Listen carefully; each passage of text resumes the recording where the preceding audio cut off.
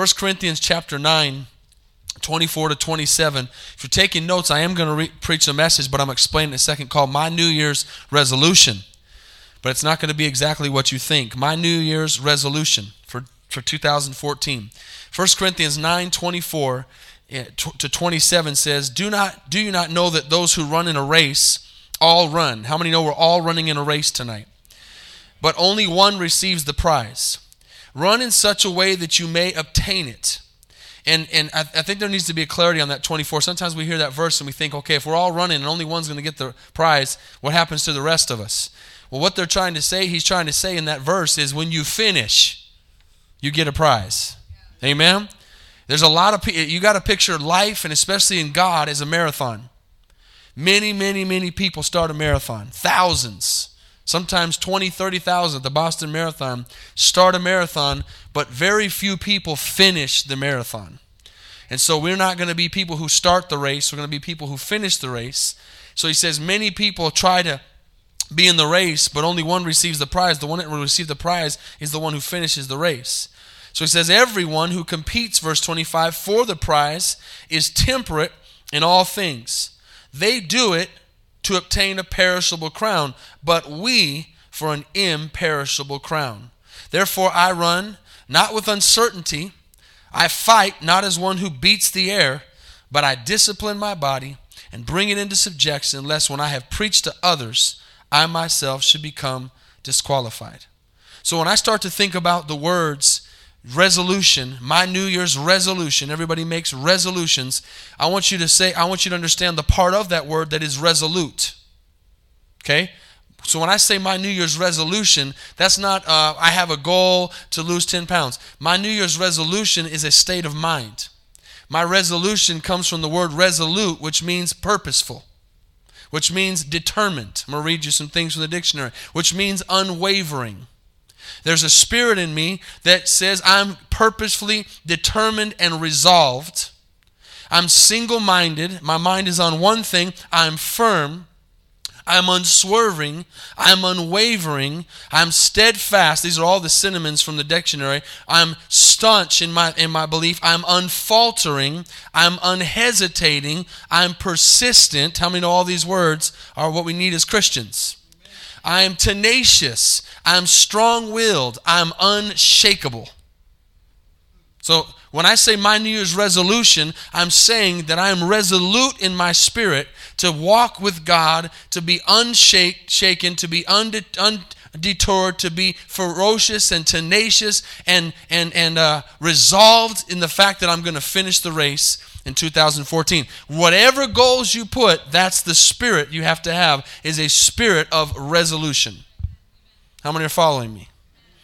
And we have to understand that as we start a new year and we start fresh with a lot of new things, 2013, as they say, is over, and we've talked about this before. It doesn't matter. It's just another day. I saw someone put on a post, they said, 2013, blah, blah, blah, blah, blah, blah. 2014, blah, blah, blah, blah, blah. Just do it. Right? So there's a lot of stuff that people put, and you can get caught up in a lot of things and all these resolutions and these things. But the bottom line is, it is just another day from yesterday to today. Nothing really is different except a date. But there is a spirit behind a new year that somehow makes us feel like I've got a new start. That's just a fact. We can't run away from that. There is a newness in a new year. And you do have to have a kind of a cutoff date. That's why New Year's are good. You say, okay, what have I accomplished and what have I not accomplished? School years have dates they start and dates they end. Everything has a beginning and everything has an end. And so that's what's good about years, is that we can say, what goals did I accomplish in 2013? What areas did I fail in 2013? What areas can I get better in? What areas did I grow in? And all these things you can look back on. That's why it's so good to write down these goals. Because if you don't write anything down, you don't know what to look back on and see where you've come and what you've done. And so we need to understand that as we start a new year and we are resolute in our spirits, unshaken, unwavered, determined, we got to understand that a lot of times the reason we fail is we're trying to do stuff that we're not really good at. If you set up yourself to fail, then you're going to be discouraged. as a believer, and you're gonna go backwards. It makes me think of a story of a boy who loves baseball. And he goes out to play by himself. He doesn't have any friends around. And so he gets his baseball cap and he puts it on. And he grabs his baseball bat and he grabs his ball and he grabs his glove and he's walking out to the open field. And he gets out there and he makes sure his hat's on good and he puts the bat on his shoulder. And he grabs that ball and he throws it up in the air. And as he throws it up in the air, he said, and he has this really confident look on his face as he's walking out. You know, he knows what he's going to do. He throws that ball up in the air and he says, "I'm the greatest batter in the world." And he swings and misses. And says, "Strike one." So after he does that and he misses, he goes down, picks up the ball, starts looking at the ball, making sure nothing's wrong with the ball. Puts that bat on his shoulder again, throws it up in the air. "I'm the greatest hitter in the world." Whiff. Strike two. He missed it again. So he goes back down, picks up the ball, adjusts his hat. This time he looks at the bat to make sure there's no hole in it. Something's got to be something wrong here, right? So he puts that bat on his shoulder again. He's confident. He throws that ball up. "I'm the greatest hitter in the world." Whiff again. Strike three. He thinks about it for a second and says, "I'm the greatest pitcher in the world." See? You got to figure out that maybe what you're doing is not your best thing to do, but you can change it and turn it around and do something else and be good at it. Amen? A lot of times when we watch other people, we look at we should study people. We should study people. We should watch people that do good. We should watch people that do bad. If you're going to make it for God, you need to learn to be a people person as far as studying and watching people. If you want to have a good marriage, you need to look at bad marriages and good marriages. If you want to be a good father, a good mother, you need to look at bad parents, and I'm not going to say who is who, amen, and good parents. I don't know where they're at. I'm just saying, you find people who are doing something right, or you find some people that are struggling. It doesn't make them bad. And you look at both, and you learn from them, and you try to say, what is it that they're doing good? What is it that they're doing bad? And we should be watching, because that encourages us to be better. And we have to have a standard to live up to. And so we have to be careful as we start a new year and we start thinking about what's really important for me as a believer this year. What can I do to not make the same mistakes I made last year? What can I do to grow from where I was last year? How many know as believers we should not be any longer on milk if we've been saved for a while? We should start to be eating the meat. We shouldn't have to be drinking milk still. We should be growing. These things should be changing. We should be getting better on these things. And so it made me think today a friend sent me a video, and it was an awesome video. And it was a video that said the title was 10 church plants in 10 years. He knows about our fellowship. He's not in our fellowship. But he knows about our fellowship. He knows what we do. And he sent it to me to encourage me. I know that's why he sent it. He sent it to put it in front of me. He's a friend that's always encouraging me, try to stay in shape, to be accountable. He's a good long-time friend. And he sent it, and I watched it. It was only 2 minutes long. And I started to watch it, and it was about this pastor that God had spoke to him to plant 10 churches in 10 years. And that was a big vision. And so he got up and he said yes to God's plan, and the video starts showing all these churches, and it shows pictures of a pastor and his wife or the congregation and a date in the city, and it's like bam, bam, bam, bam, bam, bam. There's just a ton of them. It's only a 2-minute video. It ends up being that they didn't plant 10 churches in 10 years. They planted 50. Yeah, so I'm going, wow, amen. But at the same time, I felt like I haven't done anything for God. Are you following me? So I can look at that video and I can be excited for them, and I am, because that's God's kingdom. But I can also look at my life and think, man, what have I done? We haven't planted a church yet in 5 years. What are we doing? Amen? And you can look at something like that and you can get discouraged. Or you can say, okay, I haven't planted 50 churches in 10 years, but what am I going to do this year? What am I going to do better this year than I did last year? Because a lot of times when we look at people's lives or situations, we can get encouraged or discouraged. by what we see, and a lot of times the devil will put that in front of us just to get us to stop and say, you're not doing anything. You might go back to something as small as trying to pray. And you hear of somebody else that, man, they pray for an hour a day, and you're saying, man, I'm trying to get 5 minutes in, and you get discouraged, and you might just stop praying altogether because you don't really see it happen like you think it should happen. How many understand what I'm saying? We have to be resolute in our convictions.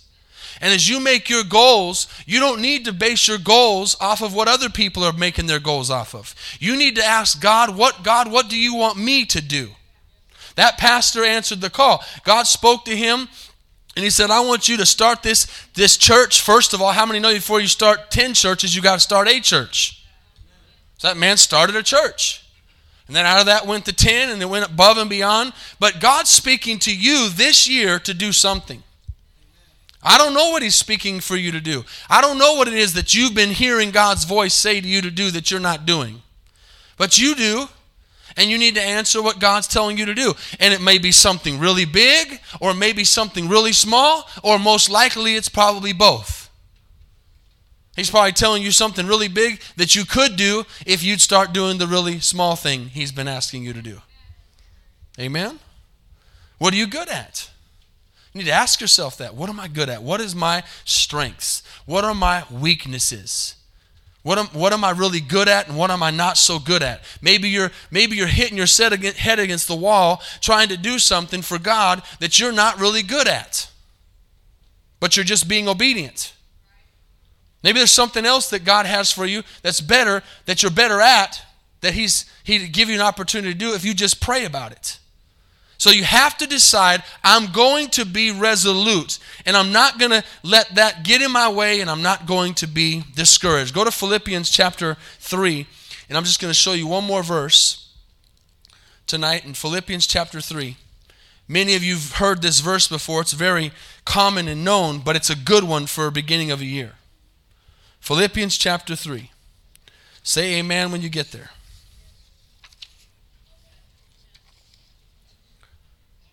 This is the attitude that we have to have as believers. Not that I have already attained. So how many know that no matter what you're doing or what goal you're shooting for, you haven't reached it yet? And even if you've reached a goal, God's got a bigger goal behind it. We can't be satisfied and just say, oh, I did that last year. I got to that point and sit back and say, okay, I'm done. God's always going to have a bigger goal after one is completed. Till the day we go home. He says, I have not already attained. I'm not already perfected. He says, but I press on. I press on. If you don't get anything else out of this service or message or this year, get this. Press on. Be resolute in going forward. As long as you're not going backwards, you're not losing the battle. Amen. Try to stay forward. Try to look ahead. He says that I may lay a hold of that for which Christ Jesus also laid a hold of me. Amen. For that which I've also laid a hold of me. Brethren, I do not count myself, listen, to have apprehended. But one thing I do, forgetting those things which are behind me, and reaching forward to those which are ahead. Pastor Paul said this on Sunday. We are too busy trying to unscramble scrambled eggs in our lives. You cannot keep wasting your time trying to go back and fix things that are already broken. Fix things that have already messed up. Fix things that are already in the past. Amen? Leave them alone. Quit spending so much time on it. Quit crying over spilled milk. When you get older, you start understanding all these sayings. They make a lot more sense. They make any sense to you when you're younger. Some of you young people go, what in the world does that mean? When you get older, you understand it. It means crying over that spilt milk's not going to make the milk go back in the bottle. Go to the store and buy another gallon. Amen. But when we're immature, we just whine about it and we just cry about it, and then instead of cleaning it up and going to get another gallon, we just let it get sour. How many know bad milk stinks? You better clean up that milk when it's spilled, because if you get a little bit under the fridge and it doesn't get cleaned up, give it a couple days. You're going to walk into that kitchen, it's going to stink. Amen? You can't cry over it. Crying over it's not going to help it. Clean it up and fix it. Go get another gallon of milk and move on.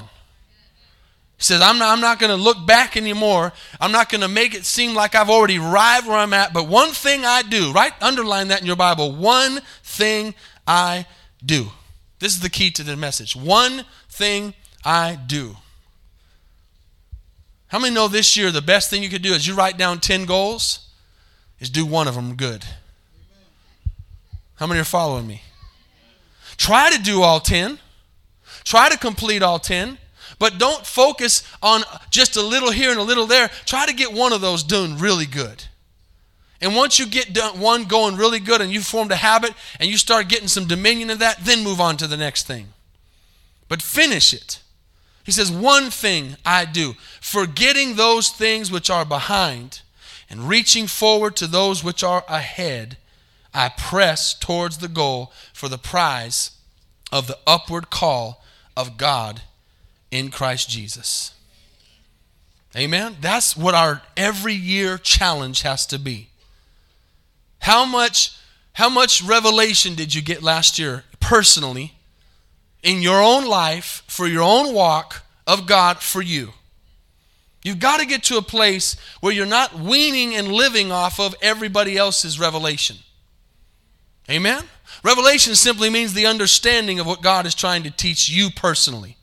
Because as a message is being preached right now, this is the amazing thing about the Holy Spirit. You hear people say all the time, it doesn't really matter. You got to understand, it doesn't matter what message is preached. You might say, man, I need to hear a message on this, or I need to hear a message on that. Did you realize that if you come with the right spirit and the right attitude, it doesn't matter if it's preached on finances like Pastor Paul Sunday morning, or time Sunday night, or goals like tonight, or whatever, or healing, or sin, or hell, or whatever it is, you're going to walk out with some kind of revelation for your life if you're listening and you're asking God to speak to you. You've got to get to a place where you have your own personal revelation. Reading books and listening and all that stuff is excellent, and we need it because you need to fill yourself up with that stuff. I've got a friend that always is sending me text, making quotes on like Facebook or Instagram or different things. He sends me text all the time, and I start reading it, and then I look down at the bottom and it says somebody's name. And that's great. But you know what I told him this morning? I said, this is my goal for you this year, that you'd send me some quotes and thoughts that are yours. Did you get that? We're always trying to grab somebody else's revelation. Now listen, when there is no revelation, when you don't have anything at the moment, there's nothing wrong with using it. But you better get to a place where God speaks to you. Where you stop and see what that is to me is part of it is wisdom, obviously, because you're grabbing something of an experience of somebody else. But another part of it to me sometimes can be lazy, because you need to stop for yourself and think, what is God telling me about this? What is He showing me? What angle should I be looking at this from my life? Listen, I'm not taking away from these people who have great sayings. I use them all the time. But we've got to get to a place, I could just do messages. I could just go in there on the computer and I could just sit there for 5 minutes and I could just type something in and I could just copy and paste, print it out and come out here and just read it to you guys. And it's God's word and it would work.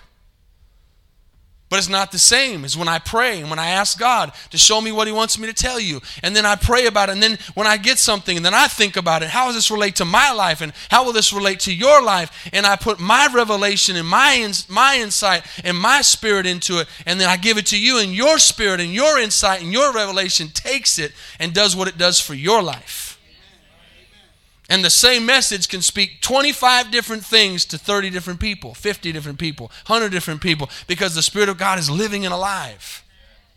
I'm saying I'm going to get something for myself out of this. But what areas, I can't sit here and tell you, hey, you need to work on this. I don't know what you need to work on. You do. I don't know what areas you struggle in. You do. My call and my job is to get the word out to you and to challenge you, and then you need to take it and say, this is for me. This is what I need to do. But you know what? There are a few things that you can do on a daily basis that are called consistency, that are called resolution, and then resolute spirit that'll help you make it. Little things. And I've talked about it for years, and it hasn't changed. You have to make time. And here we go again, 2014. Try it again. You've got to make time in your day to pray to God. Have to. Why don't you make a goal this year that you're going to make sure, and I'm just throwing out a number, you do whatever you want, but I hope it's more than 30 seconds. I'm going to pray 10 minutes every day. If I have to look at the clock and make myself pray, I'm going to pray for 10. I'm going to make sure I pray. You know, when you go to get ready for work or school in the morning, don't you go to the drawer and get your underwear and your socks out? Don't you look at what clothes you're going to wear? Don't you figure out, hey, what am I going to eat when I get ready to go to work? Don't you do all kinds of things all day long to go for your day that you need to do? Why wouldn't we make sure we spend some time in prayer? Why wouldn't we make sure that we talk to God and say, Lord, what are you saying to me today? What can you speak to me today? I need to hear your voice. I need to hear something. Lord, humble myself before you. You know what? You could take, it kills me. Some people say, I don't think I could pray 5 minutes. You could pray 10 humbling yourself.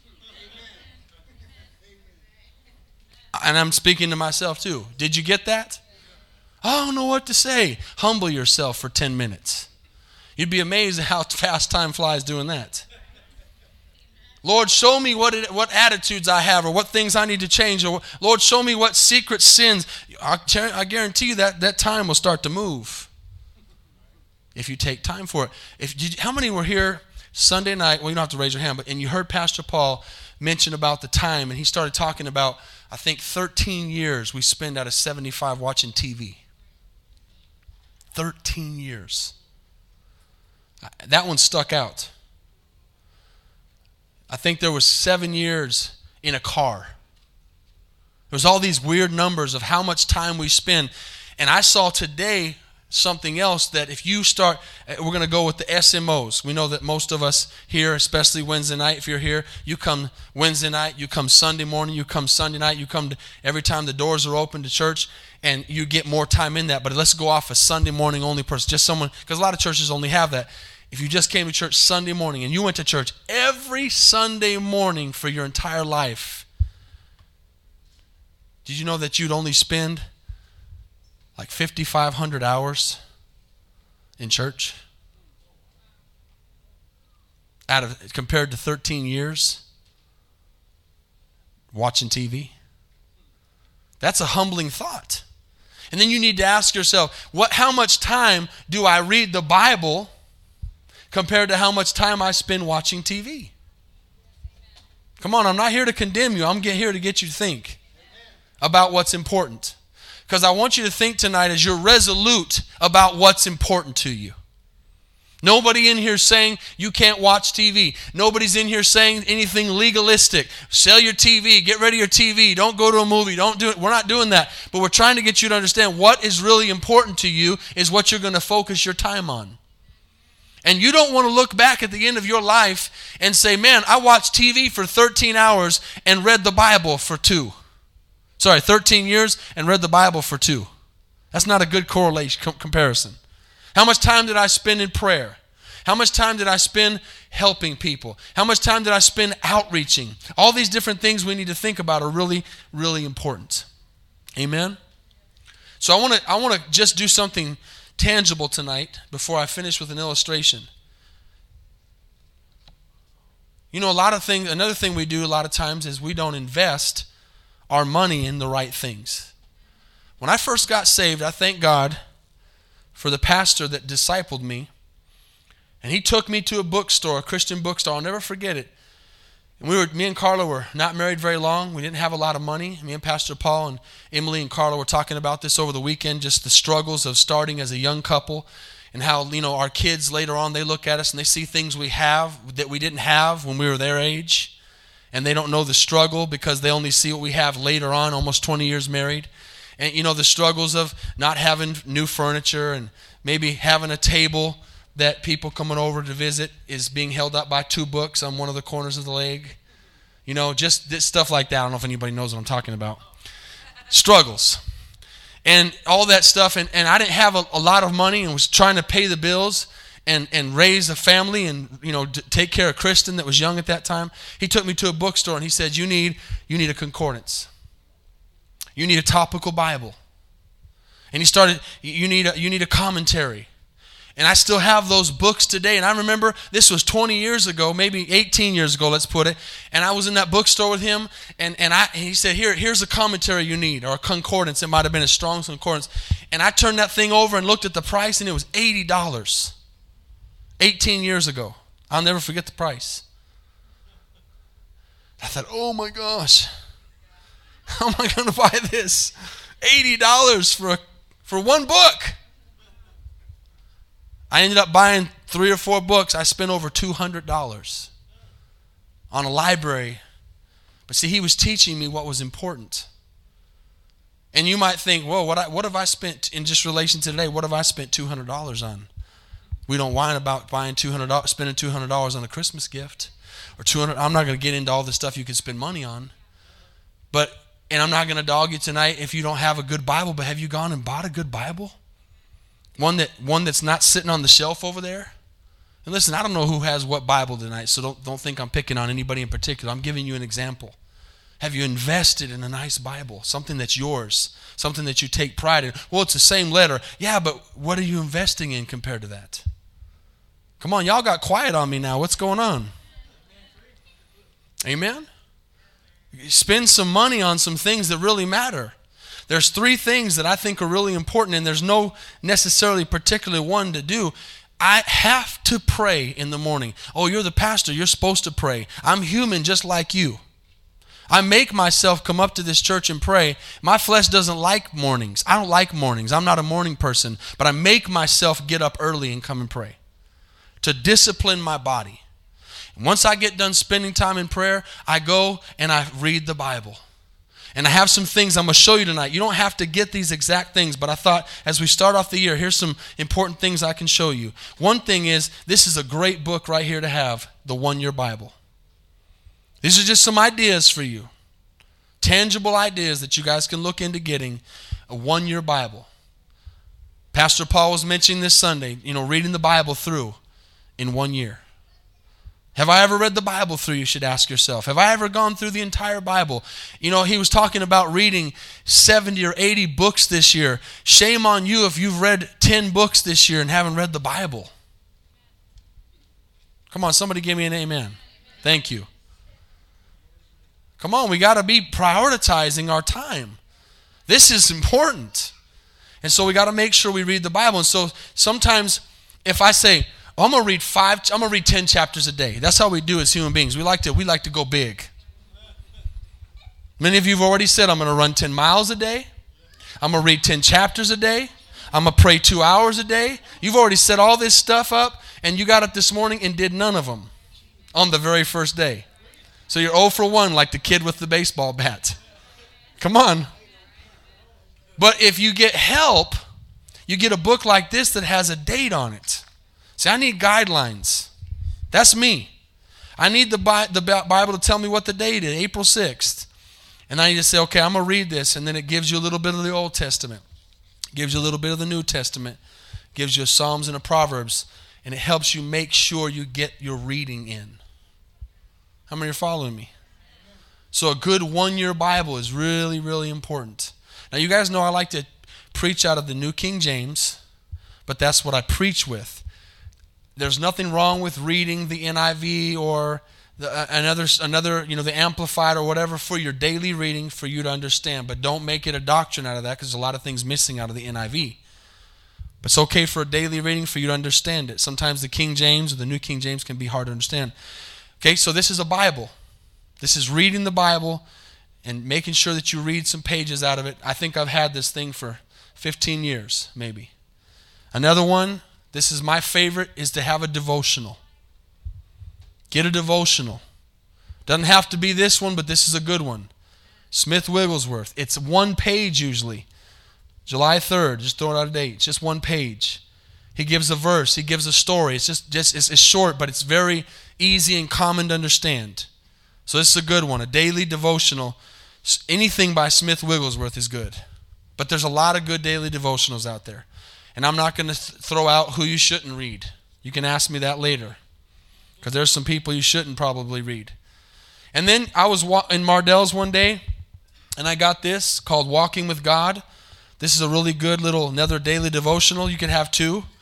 And so let me just pick a day here, for example, and I'll read this. This is something, see, because we're not disciplined enough to sit down in the morning and say, God, give me a revelation from your word today, God. Give me a sermon out of this thing, Lord. Lord, show me the 5 steps to making it today. We don't have time for that. We have to go to work and we have to do things. So you get something that's already been done and you get it in you. It'd be like cooking a breakfast from scratch or grabbing a bowl of cereal. Okay, they're both going to feed you, but if you try to do it from scratch, you won't make it to work. Get me? So you get something else that'll help you. So this says, just listen, this is just one day. Hope and trust in God, it's called. Love fills the heart with hope. Then it has a verse. Brothers, 1 Thessalonians 4:13. Brothers, we do not want you to grieve like the rest of men who have no hope. And it says, hope and despair are found in the hearts of people and in circumstances. Love is so important because it causes hope to triumph. When things are at their darkest, hope rises through love to light the darkness of night. There is no room for despair. God has enough love to take care of it. He has woven hope into the nature of man so that if we trust in the future, so we can trust in the future. When all is hopeless, it is hope that keeps us going. Hope strengthens the soul so that we can hold on to eternity and on to the love of God, which His love is infinite. He gives us hope out of love. So that's just simple little devotion right there. And then it has a little prayer. Lord, may I never believe that anyone is hopelessly lost. Because in love, you sent your Son to save the lost. And so I get a thought in my spirit for the day. Now, God, out of these things, can give me a revelation. He can give me something else. Or you might be reading the 1 year Bible and something pops out. Or you might be reading your devotion and something pops out. But these are things that you can do every day and say, I'm going to make sure I read these things like you make sure you put your underwear on. Like you make sure you eat. Like you make sure you grab your wallet before you leave the house. There's things that, these things should be out. They should be important. They should be part of your day. How many are following me? That's part of being resolute. You can't expect that the book's going to jump off the shelf as you walk out the door, slap you in the face and say, hey, read me. Amen? You got to do it yourself. Lay these things out. Make yourself read them. Make yourself get these things in you. I want to read one last illustration tonight. I thought this was really powerful. Because of the fact that we try so hard to do so many big things and don't focus on the minors. You got to focus on the little things. Making sure you get those things in. You know, I talked about this last year. There's little things that you can try to do every day. You may miss a day, but don't miss 2 or 3 or 4 or 5. Amen. You might miss a day, but don't get in a habit of not reading the Bible. Don't look back and go, oh my gosh, I haven't read the Bible for a week. That should not happen. Don't look back and say, man, God, I haven't prayed for 3 days. Those are the things you got to be careful of, because you know you're not going to say I haven't eaten for 3 days. I mean, there's so many other things. You know, you guys, well, I bet you don't say, oh, I haven't watched TV for a week. I mean, there's some things you're just not going to do. So why do we abandon what really matters in our lives? It's priorities. It's getting in our lives what's important. And I got to throw this in. This is, you know, everybody needs exercise. We've got to do some kind of exercise to stay healthy. It doesn't mean you have to have a gym membership. It doesn't mean you have to do 1 hour. But I've always told you, park your car further somewhere. Don't look for the best parking place. Walk a little bit. Try to get some steps in. Most phones nowadays have things on them, apps on them, or even built-in things that'll count your steps. And I know this has nothing to do with spiritual except for the fact that you'll live longer if your heart's good. They're like I know you're going to think I'm doing a promotion for my phone, but the S4 has this thing that shows S Health, it's called. And it automatically, as you walk with it, counts your steps. It tells you you've reached your goal, you're halfway there, and it motivates you. And if you would say, along with these things, I'm going to walk 10,000. I don't know what it is, but there's something scientific about 10,000 steps. There's something healthy about walking that much. My wife and I invested in these things we have on our wrist right here called the Fitbit. Well, you spent $50, you spent $100 on that. What do you spend $100 on? I want to be healthy. I want to try to live longer. So this thing marks my walking and my steps. I'm trying to have something conscious to help me be healthy. Are you following me? It's not just this. We need to try. So you might be like me that likes to eat. I like to eat. I'm not going to stop eating. I'm not going to stop eating chocolate. Y'all might have seen the Instagram thing I put. I love it. I got it from Ashley. I would try to quit eating chocolate, but I'm not a quitter. Amen. I'm not going to quit eating. I'm going to try to eat good, but I'm not going to quit eating. I'm going to exercise. But you can do some of these things to help you along with your spiritual. I'm just throwing out that one thing. I'm not saying get on the treadmill. I'm not saying run, get on a bike, but try to walk a bunch of steps each day. And at the end of the day, if you only have 5,000 or 7,000 steps, get out and walk the sidewalk. Go around the neighborhood once. Just try to get these few things in every day, and you'll find out how good you'll feel spiritually and physically. Listen to this illustration, and I'll go ahead and let the musicians come as well. A while back, an expert on the subject of time management was speaking to a group of business students. Pay attention, this is powerful. After speaking to them for a while, he said, okay, it's time for a quiz. He set a 1-gallon, wide-mouthed mason jar on a table in front of him. And he started to grab, hold on a second, I just lost my place. Sorry, then he produced about a dozen fist-sized rocks, and he carefully placed them inside the jar one at a time till he had filled it up. When the jar was filled to the top and no more rocks would fit inside, he said, "Is this jar full?" This is the quiz. Everyone in the class said yes. Really, he said. Then he reached under the table and pulled out a bucket of gravel. He dumped some gravel into the jar, shook it, causing pieces of gravel to work themselves down into the spaces between the big rocks. Then he smiled and asked the group once more, "Is the jar full?" Now they were catching on. They said, "Probably not." One of them said. "Good," he replied. And he reached under the table and brought out a bucket of sand. Then he grabbed a pitcher of water. He started dumping the sand in it and filled all the spaces between the rocks and the gravel. And once that was done, once again he said, "Is this jar full?" Now everybody said, "No, it's not full." He said, "Good." He grabbed a pitcher of water and he poured the water into the jar until it was totally filled to the brim with water. Watch this. Then he looked back at the class and said, "What is the point of this illustration?" The one eager man raised his hand and said, "The point is, no matter how full your schedule is, if you try really hard, you can always fit something more into it." Now that's what I thought the answer would be. That's the answer I would have given, and most of us in here would have given.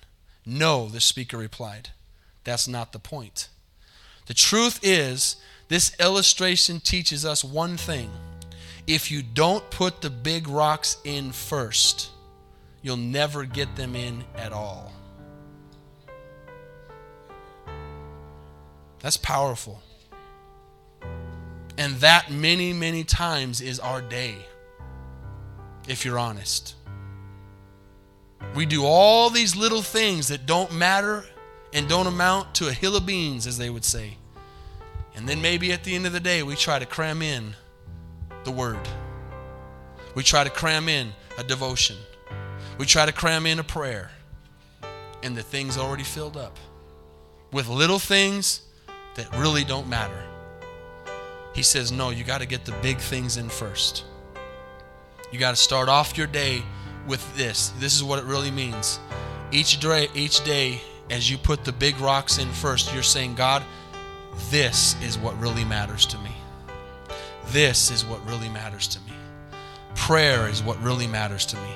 You start your day off by filling yourself up with the big, important things that matter. And then once that's done, this is why I make myself get up and pray in the morning. This is why I discipline myself to get up when I don't want to get up, at an hour I don't like getting up, and discipline my body to pray. Because once I've prayed, and once I've spent time in the Word, and once I've filled my jar up with what's really important, then God doesn't mind me throwing some sand in, and some gravel in, and some water in of my desires. Because the big, important stuff is already done. Amen. Isn't that good? That's what, if you don't get anything else tonight, get that illustration. How can I make sure every day that I get in the things that matters? You know what this comes down to? Matthew 6:33. Seek first the kingdom of God and His righteousness, and then all these things shall be added unto you.